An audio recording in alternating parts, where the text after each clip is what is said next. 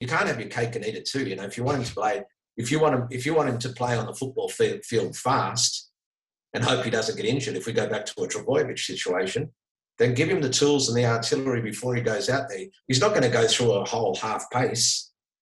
But if you only ever train him at half pace because you're scared you're going to break him down, then who's the fool? Welcome to the Talking Perspective podcast. We dive deep into the minds of high performers to uncover the secrets behind their success. Speed guru Roger Fabry joins us for episode 11 of Talking Perspectives. And does he ever bring the smoke? Roger is a highly experienced and sought-after speed development coach working with some of the biggest names in Australian sport, including Jared Hayne, Sonny Bill Williams, Dave Warner. He really touches on his journey to the top, some of his struggles with mental health, and a whole lot more. That's good. I'm very excited and honoured to have Roger Fabry on today. He, in my eyes, is the leading speed development coach in Australia, and probably one of the top guys in the world. Rog, there is one thing I want to ask off the bat that's been widely asked for me to talk to you straight away about. Uh-huh. Define to me what bring the smoke is. It's something I've got it all over my shirts and my logo, and obviously it's all over my social media. I like talking trash, Geordie, and if you can talk trash, then you've got to be able to back it up as well. So I've got the facts and figures. Nobody touches me. I don't see any other sprint coach. Where are they? You never hear about them, and if they are out there, they're certainly very quiet. So all I just keep saying is, while I'm around, the smoke will never clear. So you just guys got to get congested with it. That's good. It's good. It's exactly what I wanted to hear. It's just fact. I'm sorry to say it. It's just fact. I'm still waiting. I look over my shoulder, and every time I look over my shoulder, the opposition seems to be further and further behind. They make no noise. And you do have an incredible list of athletes, past and present players. Do you want to elaborate on some of those players that you have coached over the years? As in what way? What do you want me to tell you about them? Just who they are, what they come to you for, and then what you've done to obviously bring the smoke.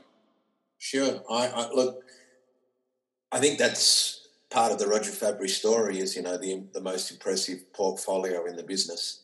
One thing that I can say about my portfolio is that I'm not associated to any team. Nobody has to come to me.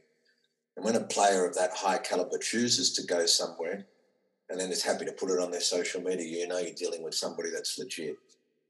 Now, I have the best of all codes of this country that come and train with me. Why do they come to train with me? That's a question you probably might want to ask them, but I suppose the results speak for themselves. They don't need the fire, so they certainly don't come for the fire. I don't have to blow them up. They're already blown up as far as social media presence or certainly presence in their own marketplace. Most people know who they are, so they don't come for that. But it can't be a coincidence that the players that consistently come and continually come seem to keep having breakout years. And I think, it's not just speed. You're talking about functional movement patterns that I work consistently with, which cross over in so many areas of athleticism. Of course, speed, if you have the speed, then it allows you the time to be able to perform. And allowing you to have time to be able to perform your skill set then makes that skill set even better than what you were born with. And we spend and one thing I suppose that people will like, or I'm not sure if they dislike it. I've never really heard anybody complain about it, but I'm quite brutal when I coach. It's not something that I go out to do. It's just my coaching style. I always believe if I'm the best, then I'm going to give you the tools to be the best so you can be the best. And it's almost silly that if a coach doesn't believe that they are the best, because if you can't believe in you're the best, then how are you supposed to deliver the message to get your athlete to be the best? I don't understand that. It's like, okay, well then I'm good, but I'm not the best in that field. Well, it's like, hold on, well, why am I here? And you got to, it's a controlled ego, isn't it? You got to have some sort of Absolutely. ego, but you're not throwing it around, willy nilly. No, absolutely not. You've got to earn the right to do that. But, one thing good about being old is I've got a hell of a lot of history behind me and experience behind me. And I can talk that up. And it's not something that I go out of my way to do, but the guys know that I've worked with, I try everything, Geordie. So I think that's another thing that helps with experience and being with age. Everything that's been around or that is around, and I'm very conscious of the fact that I try and evolve with social media, even though I'm 53 and social media is certainly not my strong point. But training has evolved, and I need to make sure I evolve with it. So I'll try it. I'll apply it in my program. If it works, I keep it. If I don't, I get rid of it. But I tell you one thing, speed, if you look at the way Jesse Owens ran many, many years ago and you look at the same way Usain Bolt runs, there's not that much difference. It's incredible how people get, I'm almost going to say they get baffled by the smoke that's on social media, that they try and make something intricate that needs to be just left simple. Speed, have a look at we're running from one point to another point. How complicated can that be? And all these drills and all this shit that you see on, and I feel that so many coaches out there spend so much time on drills at a very low percentage, and all they keep doing is just giving me head starts, because I'm just going to keep working with drills I already know that are going to get you bang for your buck very quickly so I can make a difference. And you talk about educated mechanics a lot. The workshops and the athletes. What do you define as educated mechanics? Oh, there's a whole, like if you break down the stride pattern into micro movements, I break down every movement of the stride and have an objective and a goal for each of those movements. It's like a jigsaw puzzle. So I break down, have all these jigsaw puzzles, make sure that every piece fits perfectly. So when I'm ready to create the masterpiece, everything's already allocated for me. If you don't have a trained eye to be able to identify that at real time, at real speed, at real time, when I mean real time, means when you're actually out there with the client, not hold on, let me go and have a look at this video and let me get back to you. You lose the flow, you lose the groove. You got to have that naked, you got to have that trained eye to be able to coach, to be able to find that. Again, that comes with experience, and so that's one thing that I can say. It's potentially another reason why so many people come to us. All my coaches, that's all we do. We only look at speed mechanics all day, sunrise to sunset, 7 days a week. They're not part-time school teachers or any other else. It's not their secondary job. God has blessed me with an opportunity to be able to give these guys a full-time opportunity. Most of my coaches that do work with me have been ex-athletes of my own. So they understand my coaching cues. They understand what I look for. They understand how I design my program. They were part of that program. And then I give them an opportunity to earn a career in something that they love doing. Yeah. And you talk about the jigsaw puzzle and finding those pieces. Do you find that different sports tend to have the same jigsaw puzzles, like, say, league, compared to, say, cricket? I think I made a post about this quite recently, and it's ironic. It baffles me when people talk about, footy speed or cricket speed. I actually went looking for it to find it, but it must have been a story. Yeah, I think it was a story. Yeah. Probably. It's like, hold on, let's find that we've got a knob on us and say, hold on, right now I'm a football player, so I switch it on. Now I've got football speed. Tomorrow I'm a cricketer, so we all accelerate and we all run the same way. I don't even understand the terminology. Even the highest level coaches, they speak about football speed. What's the definition of football speed? I don't understand that. Are you saying that he's fast for a footballer? Then just say that, because that's what it really is. Because there's no difference. We all accelerate, we all fly, and we all decelerate exactly the same way. And this is why it intrigues me. If they employ a wrestling coach to help in their tackle because he specialises in the area of grapple, then why don't they employ somebody who specialises in the value that they do the most? What is the value that every field player does the most? That's run. Whether he runs slow or runs fast, that is the thing they are constantly doing.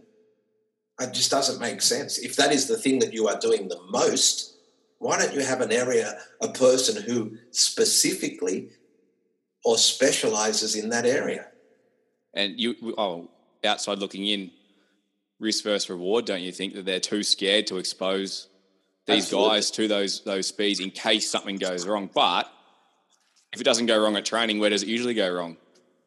Well, sometimes it goes wrong on the Corso at Manly, like Trbojevic, doesn't it? Exactly. There you go. So it doesn't matter. If it's going to go wrong, it's going to go wrong, isn't it? It's going to go wrong, isn't it? Yeah. And then if you've got a chance of something, if you've built it right, then the chances of it going wrong are less likely.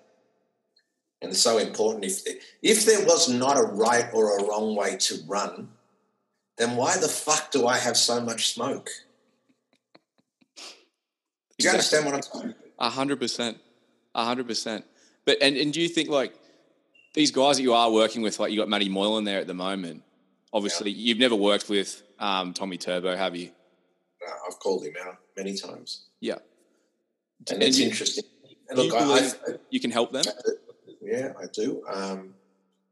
There's a lot of pieces of the jigsaw puzzle when we're talking that's beyond my control. When it comes to Tommy Turbo, for example, he's got other people that are influenced in his training regime. But I was just speaking about it, and I think I'm going to be mentioned in the media this week. For me, it just doesn't. He's been born with a skill set, right? He's a great footballer. That's his skill. That's his God-given gift. Everybody that knows anything about football and his situation in particular knows he has a hamstring or has hamstring issues. I don't understand, if it was me, why he's not going to lose any skill set. Why wouldn't he spend the whole pre-season and the whole off-season just working on his mechanics, his speed, rejoin the team 2 weeks prior to our first game? He's not going to lose his skill set. All this other stuff that they keep building around, nothing can replicate him to get the tolerance for high speed unless he's exposed to high speed. Unfortunately, now I feel he's in a position where he's chronic, whether I don't know how much. I mean, I may get given an opportunity now because I'm going to say, well, you've tried everything else. Why don't you just give me a chance? But there's been so much trauma to those hamstrings now. I'm not too sure if they're scarred for life or not. I'm not too sure. And when there's been constant trauma, it's very difficult to get those. But I feel him in particular, I called him out 3 or 4 years ago. I feel he's an overstrider. Correct. And I think that he's absolutely susceptible to hamstring issues every time. And I just feel that why don't you try and get some educated mechanics to you? So Moylan, you brought up Moylan, right? Yep. So Moylan, it hasn't been all smooth sailing. It can't be. It can't possibly be. We've had some hiccups along the way, but let's look on the flip side. He spent so much time this year worrying just about his running mechanics because this was the one thing that kept him off the field. He has finally got through a whole pre-season, so he's had the most volume he's ever had, and he's hit the highest speeds he's ever had. And the only thing that's changed from this season to every other season, that if we've re-changed the software. But it's the law of specificity, isn't it, Rog, that you want to get faster, well, then what should you do? Or if you want to educate your mechanics, what should you do? Yeah, you need to be with a person who'll be able to show you how to do that. Yeah. There's a right way and a wrong way of doing it. If it was just easy, Geordie, as sprinting was just sprint from point A to point B, then the whole freaking world would be fast. There's got to be more to it than that. I agree with you. One thing I've noticed, I mentioned a couple of times actually with people I've spoken to lately, is that I think S&C, it's starting to turn to a bit more of like we call a blended model, that coaches are finally starting to realise, definitely like S&C coaches finally starting to realise the importance of being able to actually A, teach mechanics, B, implement them, and then C, place them in throughout a off-season or a pre-season, whatever it may be. Have you seen any of that sort of model? Well, you see, Geordie, one thing that's great about my success is that I do suffer with mental health. So I try and eliminate myself from that exposure because there's so much politics when it comes to team environments, especially myself, because I get so much media, et cetera, et cetera. I feel people feel that either intimidated by myself or that I want their job or I want to change things. So the answer, do I see it? No, because I control my own destiny. I only see my own program. I see everything that I do. I only hear about what the others do, but I disregard what's getting done there. They come to me, and that's why I have set up myself this way, so I don't have to be influenced by coaches or high-performance managers. I can do what I want, when I want, how I want to do it. Yeah. And I think that that's one thing that I can do quite well, is that all my clientele has been for such a long time footballers or field-playing athletes. Unfortunately, aligning yourself with track athletes, you're not going to be able to live a lifestyle. You'll be eating at the Salvation Army. They've got no money, unfortunately. There's no money in track and field. So me being exposed to that culture for so long, I understand their program. So they're never going to change their program, and you've got to be able to know their program and how to complement that program, because their program is very loaded. It has a lot of skill sets in there that has to be addressed to. So you've got to try and find that balance. And I'll be honest with you, it's getting harder and harder to manage because of the simple fact that the high-performance managers or the physios these days, I think that they get a lot of heat put on them if the athlete doesn't perform properly. And their get-out clause is, well, I haven't been able to control their program the whole time. They go and see Roger, or they go and see Jerry, or X, Y, and Z. So I can only see within a matter of even 5 or 6 years that their off season is going to be completely controlled. I'll be very surprised if they'll be able to even seek external training.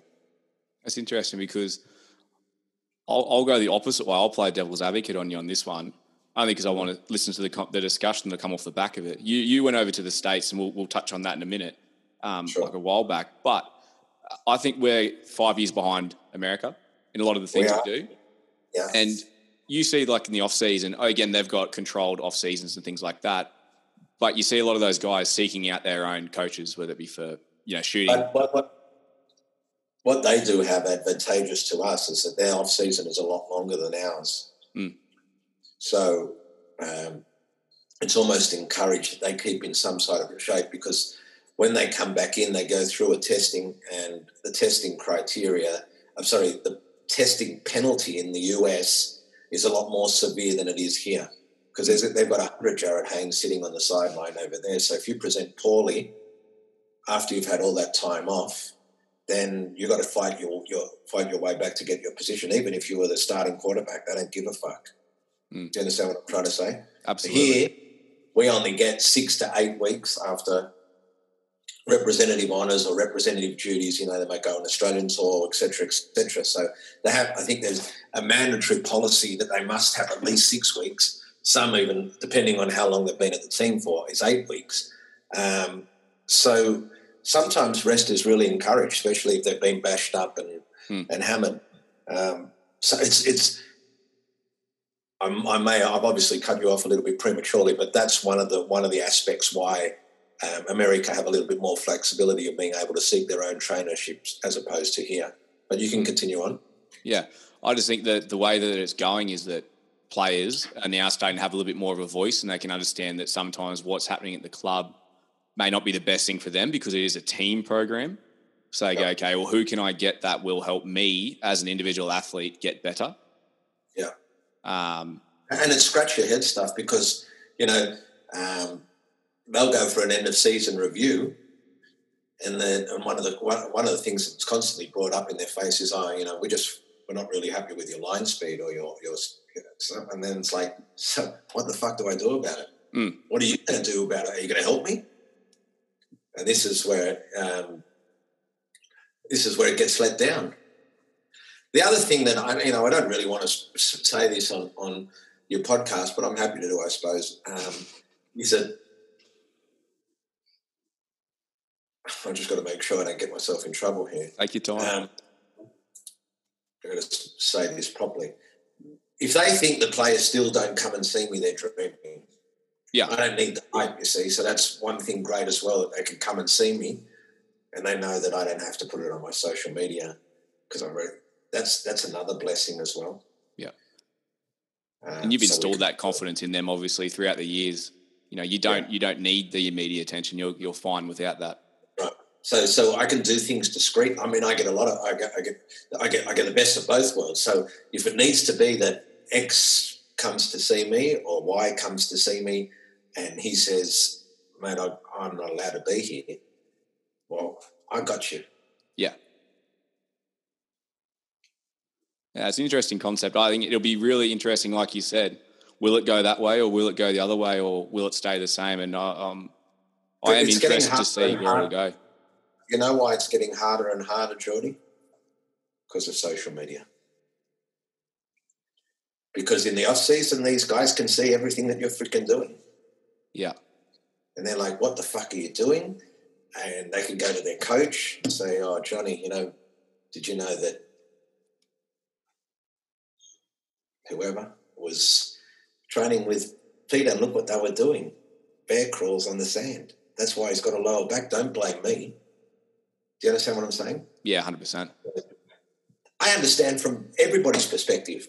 If I was the physio or if I was the high-performance person and my job could be potentially influenced by you, then I would restrict your access to you because I don't want you to be able to control my outcome. Absolutely. I totally get it. He's got to feed his family. This is his job. His job is to keep the players on the field. And if they can't be on the field, I would be the only person that I want to be responsible for that action, not somebody else. Absolutely. And you mentioned the media before. How do you think that's helped build your brand, I suppose, over the years?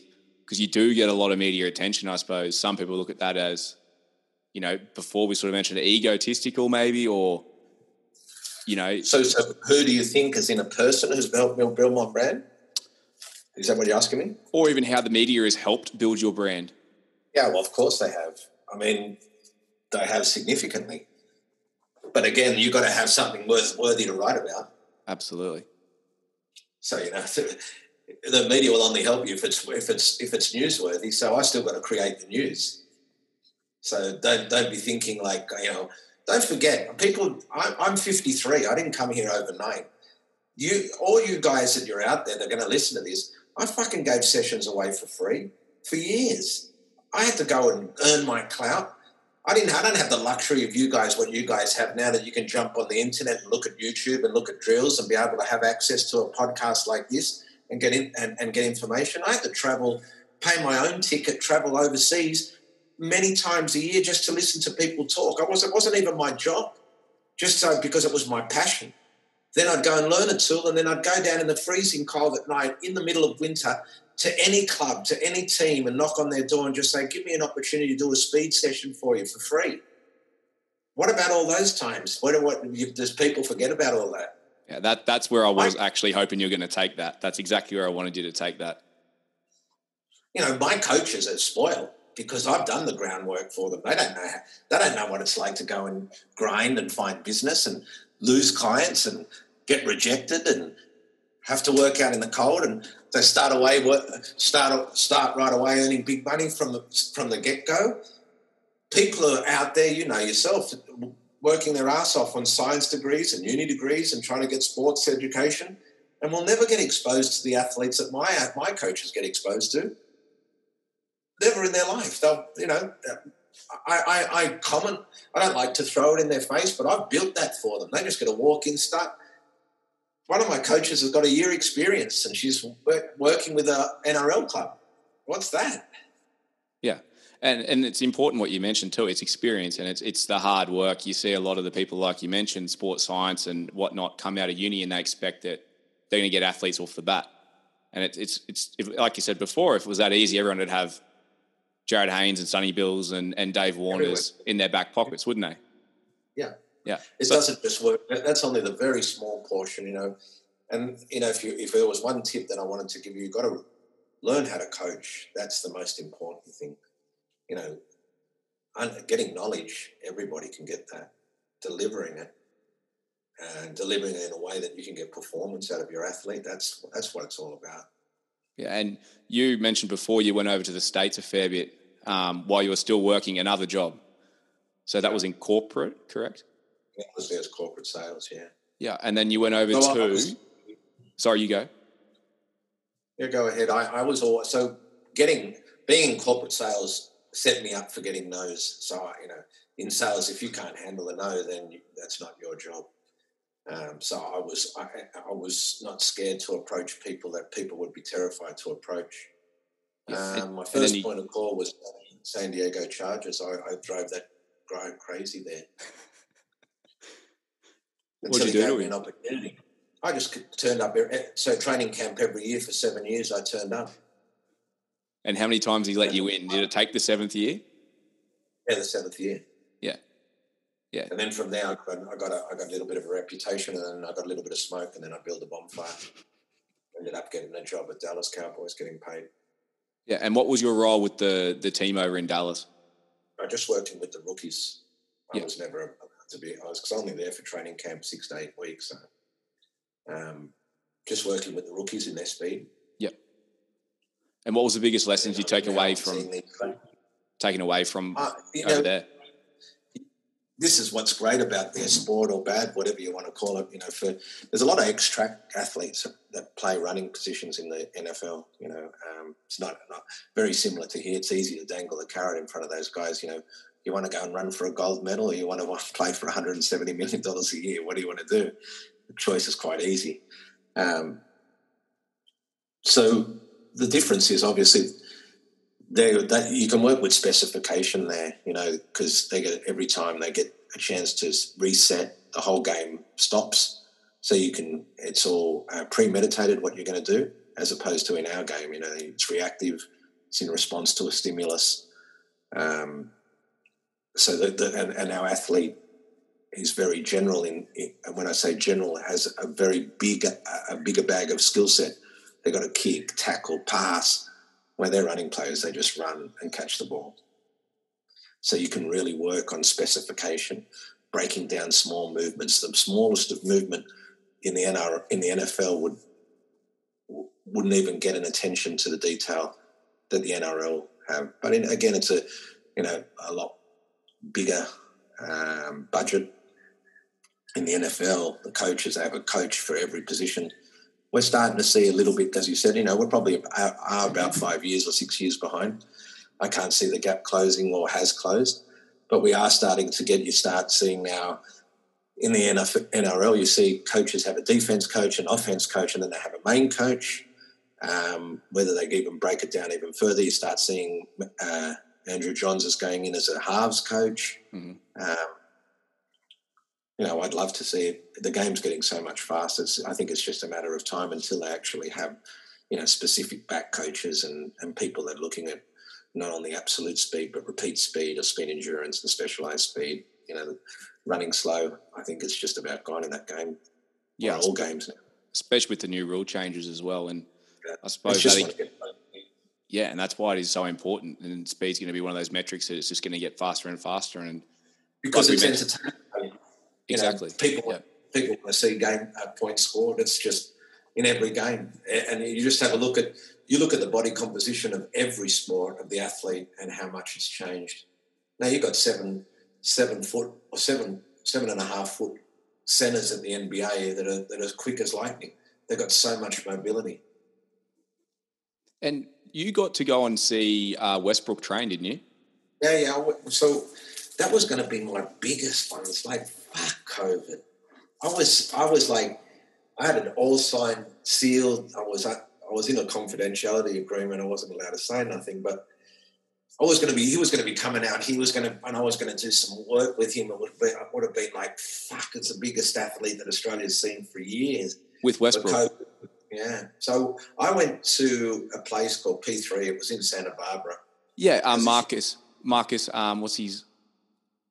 Is it? I can't remember, but Marcus is. I can't. Anyway, so you're on the right track. Yeah. I was gonna actually get a collab with him, and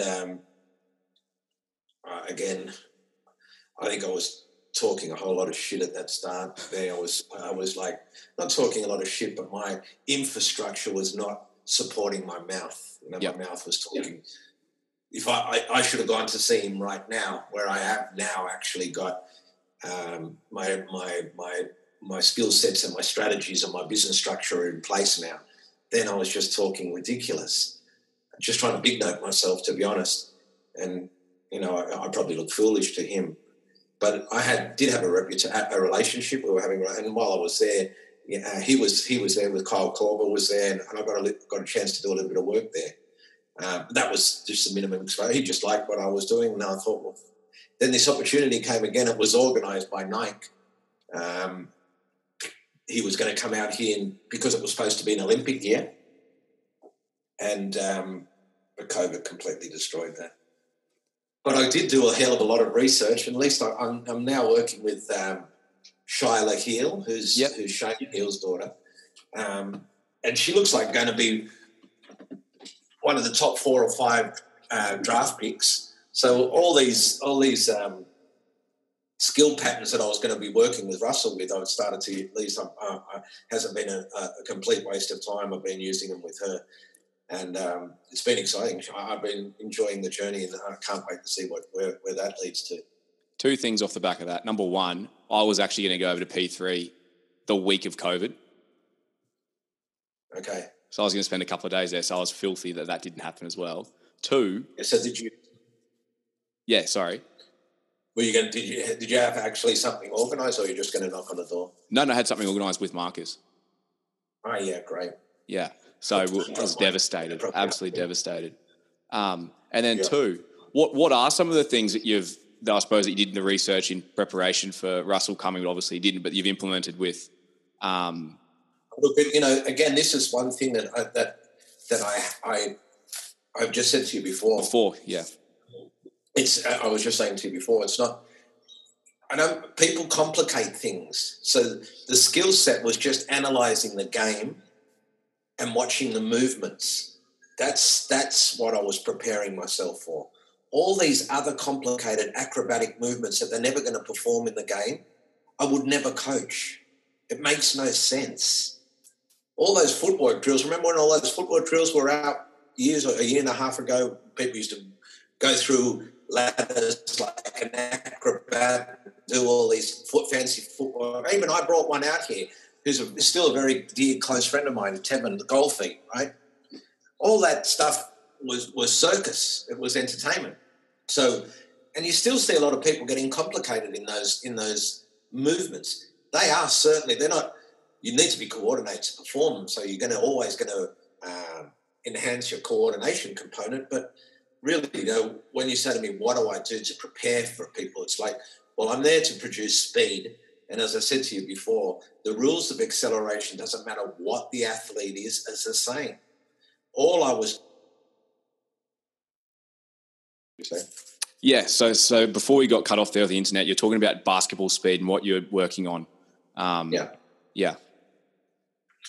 And again, as I said, I'll keep re-saying that, is that just the rules simply don't change. Whether it doesn't matter what.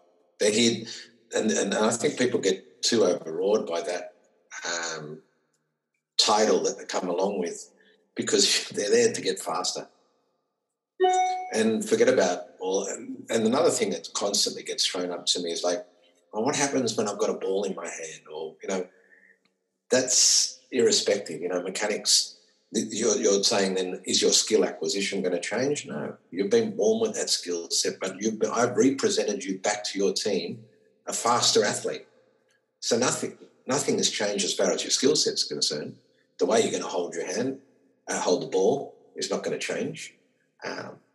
In actual fact, that's a little bit misleading. Some of my athletes have, Hayne in particular, Sonny, I have to be honest, even the Fox does it now. They understand the importance of how we coach my mechanics, and you'll see them often swap the ball to hold in one hand and be able to run with that one hand with the ball in it. They do it a lot because they understand how crucial it is. Yeah, I remember it was funny. I was listening to a coach talk one day about increasing speed with players, and that he was saying that now the players were either offside or in front of kicks and things like that because they possessed too much speed. Oh, my God. Wow. That's crazy. So you can see how these things sort of get misconstrued around, and then all of a sudden the players go, well, is it worth getting faster if I'm going to give away a penalty? Yeah. Look, I think that's crazy. The biggest monetary value from any athlete, and then you'll see it in the combine, it's influenced by how fast you are. The faster you are, the more money you make. Why do you think the NRL, because they haven't got time to coach it, they don't know how to coach it, or as you said, it comes with a high risk factor, so they just go and pay top dollar for it. It's the most sought after commodity in the game. Speed. 100%. And back to what we were sort of discussing before, sort of what put you on the scene, and correct me if I'm wrong, was Minichiello coming and seeking some advice from you. Is that correct? Yeah, that's sort of, yeah, it did. He was my first project as a professional footballer. Obviously, I've been working with Weekend Warriors for years and years. As I said, how many sessions I gave for free, and I got an opportunity to he was having huge back issues, huge. And the guy that was working at the Roosters there was thinking a little bit outside the square, and it was a friend of mine said, you've tried everything. Why don't you try this guy? See if he fixes your gait, if it relieves the pressure on your back. And again, that year he ended up getting the Golden Boot, whether it was a coincidence or whether it actually did work. Him and I ended up having a very successful relationship, and that was my first claim to fame. And then this is where the skill set comes back. I said to you, learn how to coach or learn how to grind. Yeah. So then from then I just grinded from that. Why would I let something if somebody's going to give me a little bit of fire, then I'm going to make it crazy. If I can make it crazy, then that's where I talk. That's you all the rest of you want to stay quiet. That's fine. Stay quiet. No one gives a fuck about you. I'll blow it up. But the big thing about that too is you had the years of experience prior to getting your hands and being able to work with him. Hey, I did, but only on a Weekend Warrior level. It's a big difference in responsibility. You're working then with somebody who actually is playing sport for a living. This is how they make money. You hurt them, the consequences are a lot more than if you hurt Joe from next door. He has 4 weeks off and just goes back to playing OzTag. Who cares? Yeah. So I had the experience, but I have never used that experience where the outcomes potentially could be so severe if I got them wrong. And how do you handle that responsibility dealing with these guys now that you've done it, multiple times? And I've failed and passed. You have to learn. You have to make mistakes. If you don't make mistakes, you'll never learn. It's how you react from the mistake what's important. If you make the same mistake twice, then you're a fool. Exactly. Do you understand what I'm saying? So hamstrings, for example, I'm in the sport where hamstring is the most dominated injury of all. How many times a week would a footballer get exposed to high speed? Potentially once. My athletes, every single time we get on the track, every single time we're on the track, I'm dealing at the highest level. So if I get a couple here and there, if you work it out on numbers and you work out on a ratio, it's quite low because the risk factor is extremely high. They only expose themselves to a risk factor minimally. But in saying that, if they only expose themselves to it minimally, the risk factor when they do it is actually maximally. Does that make sense? 100%. Because they haven't got tolerance to it. So you can't have your cake and eat it too. If you want him to play, if you want him to play on the football field fast and hope he doesn't get injured, if we go back to a Trbojevic situation, then give him the tools and the artillery before he goes out there. He's not going to go through a whole half pace. But if you only ever train him at half pace because you're scared you're going to break him down, then who's the fool? Okay, we get to keep him on the field, but it's just it's natural instinct that when you're playing in a game, you're not. If an opportunity comes, you're going for it, and if you're not conditioned to it, then you're putting yourself in a high-risk place. Yeah, and you don't have to share this if it's not appropriate, but has Matty Moylan spoken to you about some of those things that, I suppose, because a lot of that stuff with hamstring strains in particular is they do it once, they do it again, they do it again. Has he spoken to me? That was one of our biggest battles, and I think that's one of the things that I really tried to work hard with Matty is to install the confidence, because you get a lot of mental scar tissue. Yeah. He's like, fuck, I'm scared. How can he be scared? What are you going to play? You can't play a game scared. It makes no sense. But when you are, again, and this is another thing that potentially me having mental health issues and always dealing with a therapist, I've learned coping mechanisms, and some of them that I try and use on myself, I try and coach to somebody else. I think I heard quite recently that somebody was telling me about talking about success in a team, and I can't remember who the coach they were referring to, but actually I do remember now. We were talking about an Australian team, a union team, and the doctor there is my doctor, and he was talking to me about how inspirational, or the actual coach for it was a rugby union team, how inspirational his pre-game talk. It was either a pre-game or a post-game. It might have even been a half-time about strategies and et cetera, et cetera. And he brought out he heard one of them stories was so unique that the doctor that I had the relationship with has been a doctor for many NRL teams, and has probably heard so many similar types of stories. But he said he heard this one that was so impacting. It was so unique. And he said, I just had to stop the coach at the end of the game and ask him, where did he get this idea from, right? He said, you know what I do? He said, I booked myself in with a psychiatrist, and I don't have anything wrong with me, but I just put forward ideas to them or situations and ask them how would they deal with it. And I've actually learned a lot from my own therapist as well, how to install a bit of confidence, or how to attack things from a different mindset. And I'm telling you, I really related to that scenario a lot. And I think that was quite unique what that coach had been doing. He's like, I just thought, well, these guys, that's what they do. They deal with problems and have issues and have scenarios and good at problem solving, and trying to build confidence is one of the things that mental health people really do lack. You probably think to myself, how can you lack confidence? You talk so much trash, you talk shit, you're so up yourself. But I lack confidence in areas that I'm not great at. And I'm very confident when it comes to coaching. That's, I hold that realm, and I refuse to be beaten in that area. And so it's a relatability thing to the players that, we all go through things at certain times, but you can at least, I suppose, not necessarily put yourself in their position, because no one can ever put yourself in someone else's shoes, but you can at least relate on some level, Oh, very much so. Very much so. And the other thing, I think, that also helps them, again, and kudos to all the people that have got an education. I don't have an education. My education is experience. And I educated myself through going to listen to other people talk. I've done no sports science or et cetera, et cetera. So when I speak to them, they can relate to my language, because it's not sophisticated, it's not complicated. No disrespect to the footballers, but if they weren't playing football, they'd be probably stacking shelves at Woolworths. And if you overcomplicate their stories, they won't know what the hell you're talking about. And if they start feeling that they're intimidated by you, then they're going to be off you. So it's and that's what I was trying to tell you.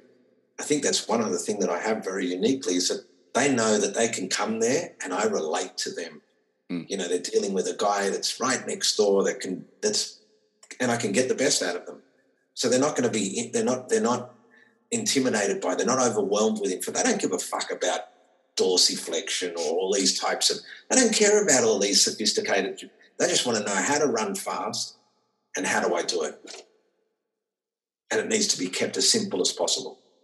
Yeah, because a lot of the coaches you see in teams and the sports scientists and stuff that come out of uni, they're all almost carbon copy robots of each other, aren't they?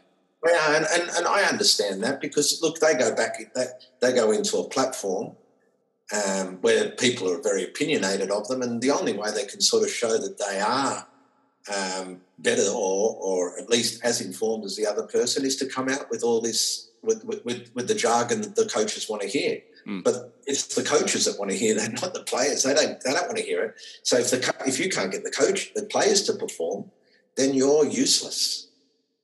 So while you are, and I know one in particular, I know a very, very, very well credentialed coach, I'll never name, who had a job with an NRL team and is very, very highly sought in the industry, or was. But at the end of the day, the high-performance manager had to get rid of him and said, you know what, I can't keep you. You've got so much knowledge, but the players just can't relate to you.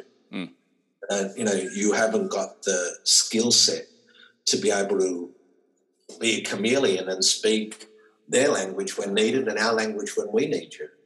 Yeah, absolutely. I mean, yeah, you nailed it. And it goes but to everyone, whether you're a speed coach or a strength conditioning coach or whatever, you got to talk to the people that's in front of you.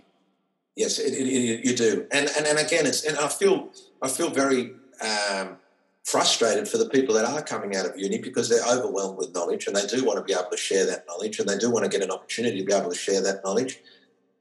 But then how do you get that opportunity? It's very, very difficult because you walk in with a hell of a lot of knowledge or whatever it may be, then people, as I said to you, that politics that is associated with a team environment, it's not good for my mental health. I can't deal with it.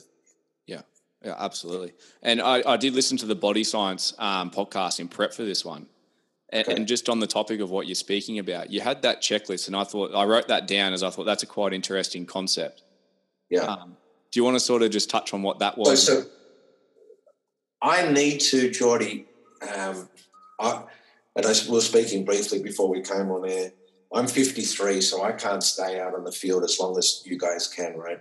I get, in the elements all day, the sun beaming down on you, and the way I deliver, it exhausts me. And then as I said, I have mental health issues, and if I'm physically exhausted, then I get mentally lagged as well. So I need to make sure that every session I deliver is of a high standard. So if I feel myself slip, I go back to my car and read my checklist and make sure that I go, crossing, I go just dealing with the smoke. I just make sure that I bring it. I go back into my zone, and then when I'm there, I can deliver. But you need to be able to bring that because that's what they come there for. If you can't get them to fire, then fuck, what do they got to get you to fire? That's not how it works. So a lot of people come at that period of time and they want to escape themselves, so they don't want to be overwhelmed with my issues. I've got to give them the tools to be able to give them there. So if you bring fire, I often say this to my coaches: at the expense of a session, you should always cancel that session if you can't deliver quality, because you're only as good as your last session. And if the client walks out of there and thinking, what was all that about? What's all the fuss about? Then, the likelihood of them having, when you've only got them for a short period of time, you have to be able to make sure that it's impacting, because they're going to go away and they've got 100 coaches throwing themselves in front of them saying, oh, come and train with me, come and train with me, come and train with me. They've got to make sure that you separate yourself from all those other coaches so they know when they come back to me. Go ahead, sorry. So I think it's a pretty good mantra to live by, regardless of whatever it is. You're only as good as the last, whatever you've done. It was true, unfortunately. Yeah. You see, you're only as good as your last game. You're only as good as your last effort. And has that flip side as well. You are only as good as your last effort, but, you get 7 days to fix it if it was fucked. Yeah. If you're a footballer. Yeah, I remember I always just try to think that even with me, the sessions, you try to be the highlight of someone's day. Yeah. So, it's hard to do. Yeah, absolutely. If you're loaded all the time, if you get to a point where, and I understand, this is, people only look at us and think, oh, how easy is our job? It's not easy at all. It's quite draining. You're taking on people's problems. You've got to bring the hype, and you're constantly hammered by it all day. You're doing 8 or 7 sessions a day. That's a lot of times to bring energy. Most people are doing what we're doing right now, like just working behind a computer. How much energy does that have to bring? That's not exhausting. You might do 8 hours, but if I'm just doing 8 hours of data, I don't have to bring my personality, especially if you're feeling low. That's an effort. If I'm I have some pretty tough days and I've still got to find it. That's fucking hard to do. You've got to paint the face and put the makeup on and pretend you're a clown when inside you're crying. That's pretty hard. That's exhausting. It's very important, yeah. It is very important. It is. To me, it is. And I really do have a go at my coaches as well. If I see them in between reps looking at their social media, I'm like, what? That's not on. I'm sorry. Unless they're putting data about their client, I'm cool with that. But I just think that's disrespectful. I think that you're there, they're getting paid big money. They haven't got all that much experience. They're holding my name. At the end of the day, they've got to bring fire. And I could constantly tell them, look at your load. The load, I'm always going to get you work. Don't worry about that. That's the least of your worries. Don't put my name down and give a session that's nowhere near as what you can usually deliver. Cancel. Yeah. And that. Have you like, obviously you've got a lot of responsibility with all the coaches and your own credibility and things like that.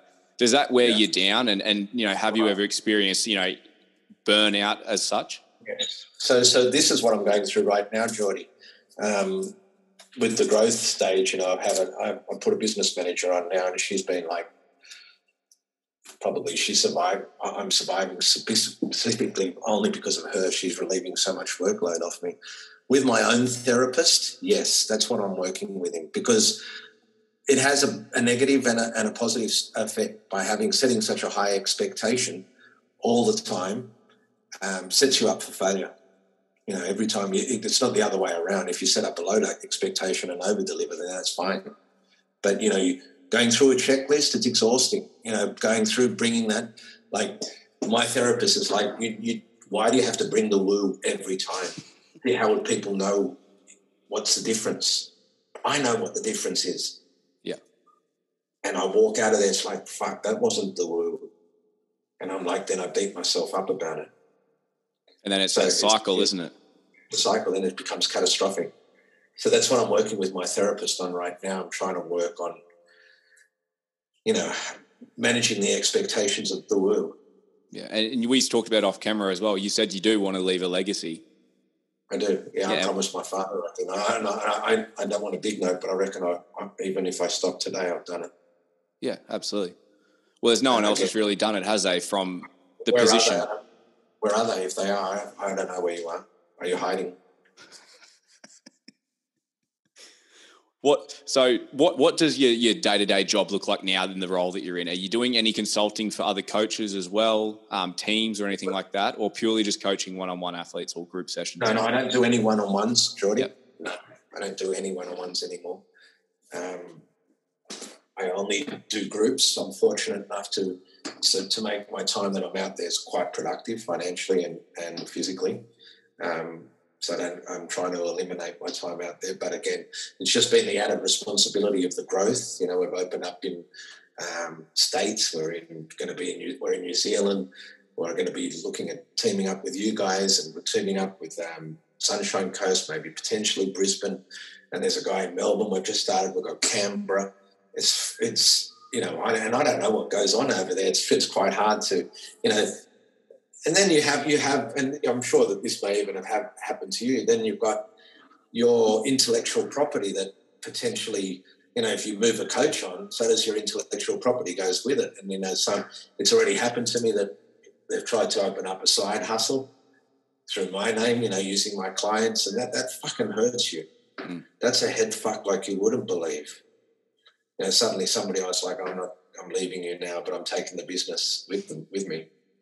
What can you do about it? It's shit, and it's not good for my mental health. It really rocks me, especially when you go out of your way to try and do everything you possibly can to set them up and, give them opportunities that they would never have got before without you. But that's life. You just got to deal with it, and this is what happens in growth. And as I said, sometimes for me, I close my eyes and think to myself, it was just nice when I was by myself. It wasn't as much money, but it wasn't as many problems. I could control all the scenarios. Do you ever regret calling it the Roger Fabry Speed Academy and not something totally different? No, because it was called the Speed Agility Academy, and it never caught anywhere near as much as fire as it now is catching. It's crazy now. I think that was... So my previous business manager, he implemented that. Cameron, you met Cameron. Cameron and I are still very, very close. And Cameron does really well in what he does. I think that if you ask me what was his best master stroke, that was probably that having that presence now. People stop people in the street that are wearing my shirt. It's like, oh, are you that Roger Fabry bloke? No, I'm just wearing his shirt. It's like, oh, yeah. It's quite good. It's really got people... They see the logo. For a business model, it should have been done at the start. Yeah, interesting, because I know a lot of people actually regret having their name in regards to they can't control everything. As in, but when they say can't control everything, why would the name change that? Sorry, I should have worded that better. In regards to that, like say Johnny comes to see Roger Fabry Speed Academy and he may get Jack, he wants to expect to see you. But that's always going to happen no matter what it was called. And that is a problem. But what can you do? One thing that's good about our outdoor training is that I do only run groups, and I give everybody the initiative to try and, that's one of my selling lines, is try and work with me, work with my coaches, and be good enough and great enough that they come to tell me about you, and then you come join one of my squads. But I'm not going to just put you in there. You don't even know what you're doing. So I don't want to work. I don't want to, again, I hope this doesn't sound big-headed, but I don't want to work with athletes where I've got to bring them from the top, from the bottom up. I like my coaches to take them at least to a point, and then I can take over from there. I don't want to be going through all that shit all over again. The basics. Most people should be able to get somebody that's basic to being regular. And then I'll take somebody from regular to fire, and then from fire to smoke. And that's having good systems built up with your coaches, isn't it? And hiring them from previous athletes and things like that, people that experience your coaching to then. Absolutely. And then it gives the opportunity for everybody to be able to come and join the academy. The likelihood of me working with a 7-year-old is not really going to happen. But does that exclude that the 7-year-old shouldn't get my type of training? I've got coaches that facilitate that now. And I've got all levels, so I can cater for everybody. And I'm not that big-headed that means that you never get to see me. All my coaches coach in the same area, so I can just flop around and give a little bit. So they do get some interaction with me. Really, I think sometimes I overrate myself as well. There's not that much of a difference between myself and my coaches anyway. You know what I'm saying? It's like, as I said to you from the start, it's not. We're trying to complicate a movement that is simple. It's speed. Have a look at it. It's running from one section to another way. There's a set of rules that you should have, a skill set that you should have. It's mandatory. But then you getting exposed to the athlete that requires the other 50 tools in your toolbox that you hardly ever use because the athlete that you're exposed to can't even get the basics right, then you'll probably never use those 50 tools. Do you know what I'm saying? Because the athlete will either then have to return back to their team or... So it's almost useless having such a huge toolbox when you seem to only use the same tools, 10 tools, but you've got 100 of them, and the 90 of them, the athlete never earns the right to use them. And that's where I'm in that luxurious position, because most of the athletes that I work with play sport for a living, and I get an opportunity to work with not just 10 tools. I can use maybe, if I've got 100 tools in the toolbox, maybe I can use 3/4 of them.